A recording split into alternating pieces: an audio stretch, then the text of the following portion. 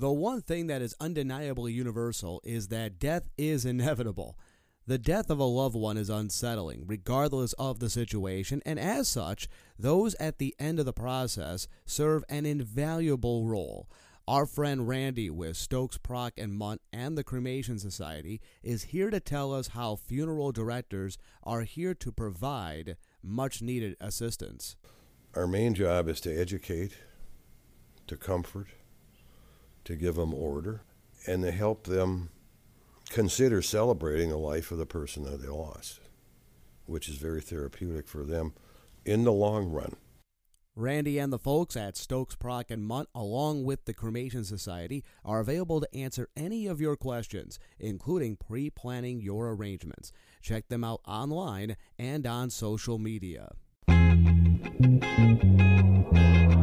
Hello, everyone. This is Scott. Welcome to this podcast we call Dr. Usher Weighs In, a podcast that will weigh in on a variety of things in medicine and health to better help you. And we bring in Dr. David Usher. Doctor, how's it going?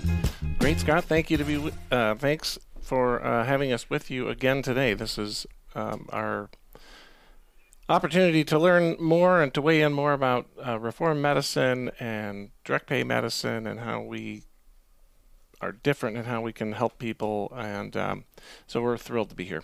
And again, a reminder to everybody, go back and check out all the other great episodes that we already have and more still to come. We touch on a number of areas of focus here. And I know today you brought on another guest and going to talk more, maybe not necessarily health-wise, but more about the practice itself today with the guest you brought on. And I'll move to the side here and let you two have your conversation. Fantastic. Thank you. Joining me today is Diane Peterson. Diane is a co-worker, really a mentor. I've learned just so much from her, and really after 8 years working together, I would call her a good friend. And so I've invited Diane today because she has a very unique perspective on health and healthcare and how financial well-being might affect people's health and so forth. So I'd like to have Diane talk to us about why she works with us and continues to work with us, and to kind of, I think it's just an interesting story. So without further ado, good morning, Diane. How are you? Good morning, Dr. Usher. Thanks for having me today. She calls me Dr. Usher only on podcasts, by the way. Right. I'm fine. Yes, thank you for joining us this morning. I know that speaking into microphones isn't always everybody's forte, and I know you'll do fine. So thank you for coming in. You're, as I mentioned, you've been working with us for over 8 years. That's Yes. really a long time, and I'm so glad that you have been. Can you tell us a little bit about, well, number one, who you are professionally and why it is that we initially started working with you and kind of how that's evolved, and when you think about work and fulfillment in life and so forth, why it is that you get up every day or most days and either troop in here and do your stuff or are working from home doing things for us and so forth, and just kind of give us that story. Absolutely. Yeah, well, I started down this path many years ago, and I started my career in a Fortune 500 company, really large company. And after a couple of years in that, I wanted something different, and I wanted to start working with smaller businesses. And so I started working with a medical software development company, and I ended up staying with them for about 12 years. And during that time, I started as their controller, and then the second half of my tenure with them, I sat in the CFO seat. So is your background coming out of college was what degree? Yes, so I have a business administration degree, and I have an accounting minor and a communication minor. So I should be good at this communication stuff. Okay, very good. Very well. Right. So I started working with the software company, and I'll come back to that. But in 2007, I call it, I went out on my own and I started my own firm. And because during that time I saw such a great need for the knowledge base that I had gained to help a lot of small companies in many different ways. And so I wanted to bring that out to more. And my tenure with that software company really fanned the sparks of the passion that I developed for healthcare. And it wasn't necessarily the software development part of the healthcare, but it was in that seat I helped develop their benefits program for a growing company. And I saw a lot of opportunities there. And so when I met you in 2013, we met through a mutual business acquaintance, and you were looking for somebody just to help out with finance and accounting. And after I met with you for the first time and spent a couple hours chatting through everything, I knew that we had a really great value set match, and your authenticity and your transparency is exactly what I look for in potential clients when I'm meeting them for the very first time. And not only that, but your vision of providing healthcare in such a different way really absolutely excited me and wanted me to be part of that and be part of something bigger. And it was such a unique approach to trying to figure out this healthcare situation that we have found ourselves in. And I knew that my background and my passion, I could do a lot more than just accounting for you. And so that's kind of how it started. You wormed your way into here. So I did. I wormed my way in. So that's kind of how we started, and where it all began back in 2013. Mm-hmm.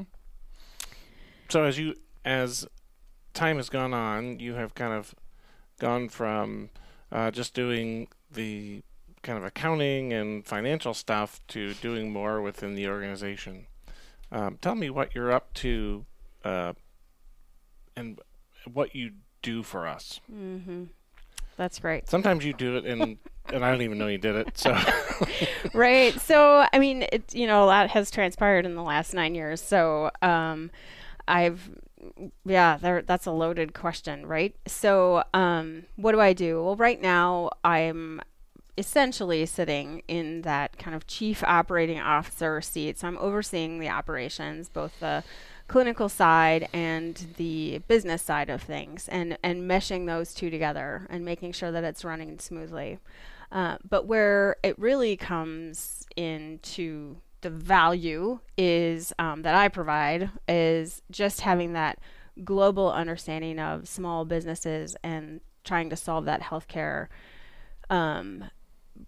issue, the costs and all those other things.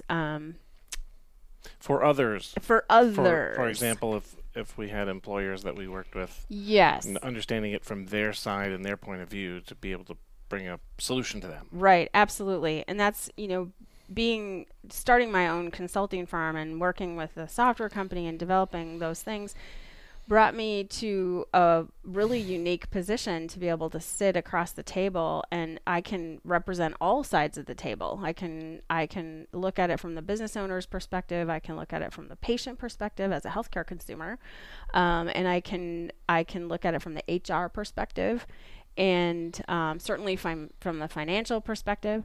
And so I feel like that's a really great and unique opportunity to be able to add value to those conversations. And so it's incredibly it's a privilege to sit across the table from these potential employers that are looking at us, Reform Medicine, to provide some type of solution to whatever the problem is that they're coming to us for. And everybody comes with a different story and why they end up sitting across the table from us.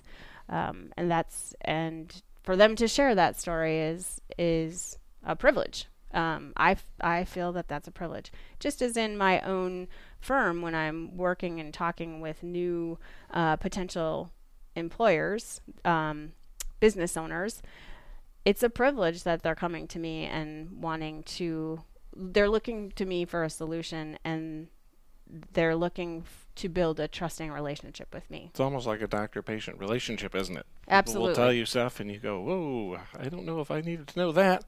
But right. We'll let that go out the other ear. Yes, that is very common. Let me tell you how I can help you. Yes, yeah. Yeah, that is common. They'll tell me things that they won't tell their parish priest, is what I will frequently tell people, and that's okay. That it all stays right. Yep. Right, locked away here. So that's right, and that's how I feel too. That's a very trusted relationship, and I take that very seriously. Not every employer comes to you because they have an altruistic desire to give health care to all of their employees. Sometimes they get pushed in that direction by things, for example, like Obamacare, and all of a sudden there's a requirement that they have to do something, and that really by itself, that's a painful problem for them as employers. It just wasn't their thing, and now all of a sudden it had to become their thing. Right. Or they grew, whatever the thing is that they are good at, that grew so big that all of a sudden they met those requirements, and now they're looking for a solution. Right. And that is exactly, that's oftentimes business owners' goals are to grow their company, but along with that, they end up in situations where they have to provide certain adhere to certain regulations, including Obamacare. And when I was with the software company, we were a growing company, and as I mentioned, I was kind of tasked with developing a benefits program for them, and that's kind of really where it all began. And I just lucked out and got a really forward-thinking benefits consultant. And as a company of like 40 folks at the time, maybe 80 people that we were covering for insurance, this gentleman brought some really unique ideas and perspective to the table. And it's really, in today's terms, it's called partially self-funding. And it was unheard of back then to take such a small company to that particular program. For most, it would seem the risk was too great. Right, absolutely. Couldn't do that. It's too great. And so there were some unique products coming out on the market and that were allowing us to kind of mitigate some of that risk. And so we went for it, and we did what is kind of this partially self-funded approach. And I worked really hard with our folks to try and educate them and try to have them be great healthcare consumers. And the problem was that there was just really no transparency. This is really the only thing that we consume that we don't have any idea what the cost is before we consume it. Even if you ask for the price, you have a hard time getting anybody to tell you what it is. Right, exactly. And back then, remember, this is like 20 plus years ago. Back then, it was even less. It was like, what do you mean? You want to know what the price is? And so we didn't Nobody ever asks for that. Right. And we didn't have all of these things that we now do in 20 plus years later to be better healthcare consumers. We didn't have these products. We didn't have reform medicines. A lot of large corporations were, for many, many years, had been in this kind of self-funded model, and they also had on-site clinics, but that was not a thing that could happen with small companies. So just, as you mentioned, there just weren't enough patients within right. the employer to be able to have your own clinic, right? Right. So then you're just at the mercy of whatever's out there right. on the economy and billing your insurance and all that stuff. Right. And, back then the standard was like a $250 or $500 deductible. And it was going up every year. And so to go into this model, we were able to kind of maintain that deductible.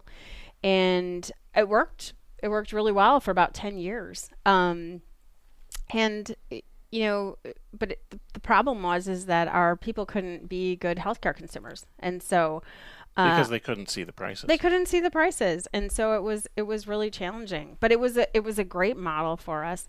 But that's where my passion comes from. My passion comes from this system is broken. Like what we are. $250 is less than some families' cell phone bills every month. Right. So a Now. deductible of $250. Wow, Right. that's like 200, nothing. 250 is nothing. But every year we saw, every year, just like what we're seeing now, even still, 20 years later, we're still seeing every year 10% increases, or you're increasing the deductible. So you're cost sharing in different ways. And there's, everybody's looking for unique solutions and trying to figure out. And in this economy with the labor market the way that it is, where employers are trying to figure out how to take care of their people too. And so from a health standpoint, and most often they're looking for health insurance. And when I met you in 2013, I could jump right on board with your vision and go, yeah, this is somewhere we can go, and this is a solution that we can bring to the market that actually can affect people's lives and can affect employers and their bottom lines and the health of their most precious resource. So Their people. They're people, right? You mentioned, Diane, most employers are looking for health insurance. Yes. Mm-hmm. So when they're having conversations with you and us, when we talk about what's possible, what's different between, the standard, we're going to go out and buy some health insurance versus we're going to provide health care for our people? Yeah. Well, it's vastly different. So, from the standpoint of health insurance, unfortunately, it's become a lot like how we view auto insurance. You always hope you don't have to use it. You don't want to have an insurance claim for your car because that next year your premiums are going to go up. Guaranteed. That's just how the auto insurance industry works. And any insurance, really. Absolutely. And in healthcare, it's the same. It's the same. We're insuring, and we've gotten to the point where the deductibles are so high and not affordable to most Americans that they hope they never have to use their insurance because the cost is so great. And again, going back to, they don't even know what it will cost them if they walk into their doctor's office, right. Or the emergency room or the urgent care or the specialist. And so, isn't it interesting that under the Obamacare legislation, the idea of just providing a catastrophic plan was completely taboo, and yet over the years those deductibles have gotten so high that in effect now everybody has a catastrophic only plan, plus prevention. But it really is in the sense of, there was a time when people would tell me as the doctor, they'd say, oh, I have really good insurance, they'll pay for that. For every nickel and dime thing that I thought was a good idea, people described their insurance as being good when it paid for everything, and now with the current situation, they're lucky if it'll pay for anything, in the first $7,000 out of pocket kind of thing. Yeah, it has certainly gotten to that point. And so in essence, as employers who make up a huge majority of who purchases health insurance, most people, I think it's like, I don't even know the statistic, but it's like more than 50% of people are covered by an employer's health plan. And so they're covered by health insurance, but we have seen the increase in medical homelessness. People aren't going to the doctor anymore because they don't know what it costs, and those deductibles are catastrophic. They're really meant for hospitalization and big major things because everybody has to fund these up to $7,000, $8,000, $9,000 higher. I mean, I've seen a statistic that says as many as 30% of the people who have employer-based insurance are medically homeless because they simply won't take the risk to go into any primary care. Or really, they don't want to go into any medical setting, but they won't have a primary care doctor because every time they go in, they wind up with these monster bills, and they just don't understand why and or how to prevent that kind of thing. Right. They don't want to take that financial risk. Yeah, so they have insurance, but they have no health care. Right. And that is where we come in. That's the value add, right? That is the value add. And it's an incredible model, and the employers that have come on board with us have seen and partnered with us have seen great, just incredible stories of, not only from, it's not all about the money, from the business perspective, but their health of their employees, to be able to have access to primary care, and for those beneficiaries to come in here, those patients to come in here and not have to be concerned about, well, what's the bill going to be like in a month when I receive it? That they know exactly what they're going to pay, if anything, to come in, depending on how the employer has set the plan up with us. They may pay nothing. They pay lab and testing and vaccines so and labs and prescriptions and office visits, and often it is set up that way that the employers are able to provide that to their employees and those dependents, and so people actually start to trust that this is a place that they can come and they can get the care that they need efficiently and effectively, and they don't have to worry about opening that mail up in a month and surprise, here's a $700 bill. I thought this was I thought this was free. Right. I thought I was here for a preventive visit, and suddenly I have this $400 or $500 or $600 bill. Right.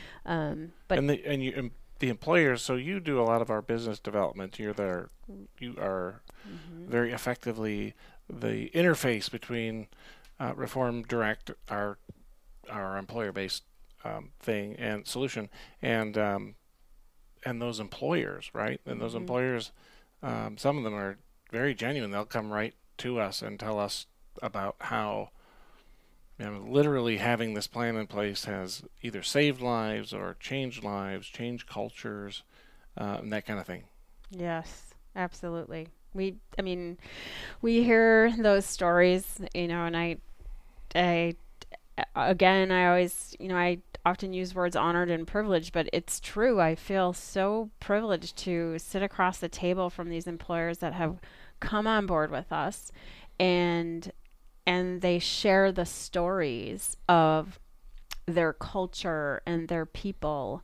We had a group come on a couple of years ago, and a smaller group. I think it's less than 100 folks, and in their first year, we sat down with them after their first year and chatted with them, and they shared stories of the culture change, the change in their employees with their own families and their own family units, and how the health of their employees had increased significantly. They had all kinds of stories of, sharing great lunchroom conversations and taking walks and getting healthy together, and we may have gotten a little bit teary with those stories. That does happen because this is such a life-changing. It's so life-changing for part of the essence of that is that part of what we do, which is different than most primary care providers, is we often integrate our medical weight loss program into our employer-based programs, right? So that's when you say people are changing things about their culture and so on and so forth. Sometimes it grows right out of that. Like all these people decide, holy man, I can get some weight off and get healthier, and all of a sudden everything changes around the workplace. Mm-hmm. Yeah, and in that case, and in most of our employers, we're working with about 18 20 employers now, and that is something that we hear a lot. Our medical weight loss program is incredibly successful, and folks, I guess, folks that are in that program are incredibly successful, and it changes. It has such an lasting impact on the individuals, and those are the people that make up the businesses. So when you change that and you get people healthy, it's there's a lot of change that can happen, and a lot of positive. Right now we're following about 300 people, right, per month, I think. Yes, in our medical weight loss, yep. Yeah, and so each one of those has their own little set of cultures that they go out to, and the science is pretty clear that all you have to do is drop that person in the culture, and they don't need to know anything about this person and their efforts to lose weight, but that whole group around them will lose weight because that person is in their presence. That without knowing anything, it's really amazing data. I love that. Yeah. So, and we've seen that too, for sure. Just people jumping on board with that, and it's so incredible to be a part of an actual solution that changes so many lives, not only our patients, but our business owners and frankly our own staff. We practice very differently here. Our providers have different opportunities. They actually get to have time with patients and take care of them and get to know them. It's kind of back to the 50s, where you have your primary care, and you got your doctor, you got your person, and they'll take care of you. And it's life altering. Yeah, medical care isn't just about taking care of people when they get sick here. It's about actually making them healthier in so many ways. And now we have our psychiatric nurse practitioner as well. So yes, a whole other avenue for us. Well, I would like to thank you, Diane, for taking time to come in. Is there any parting shots before we wind up our podcast today? I just want to say that back in 2013 when we met for the first time, listening to your vision and seeing your passion just really sparked even more passion in myself and in my endeavors to try to figure out this healthcare, and I'm thrilled to be part of this, and I'm thrilled to work with you every day, and our employer partners are incredible, and I just feel so passionate about them, and I would be remiss if I didn't mention our own staff, and I'm so incredibly passionate about this model and what we're doing here, that I just want to thank you for letting me be a part of this. It's a blast. So much of it is due to your participation, so thank you very much. Thank you. Okay, Love Fest is over, Scott. Yeah. I guess we can call that a day.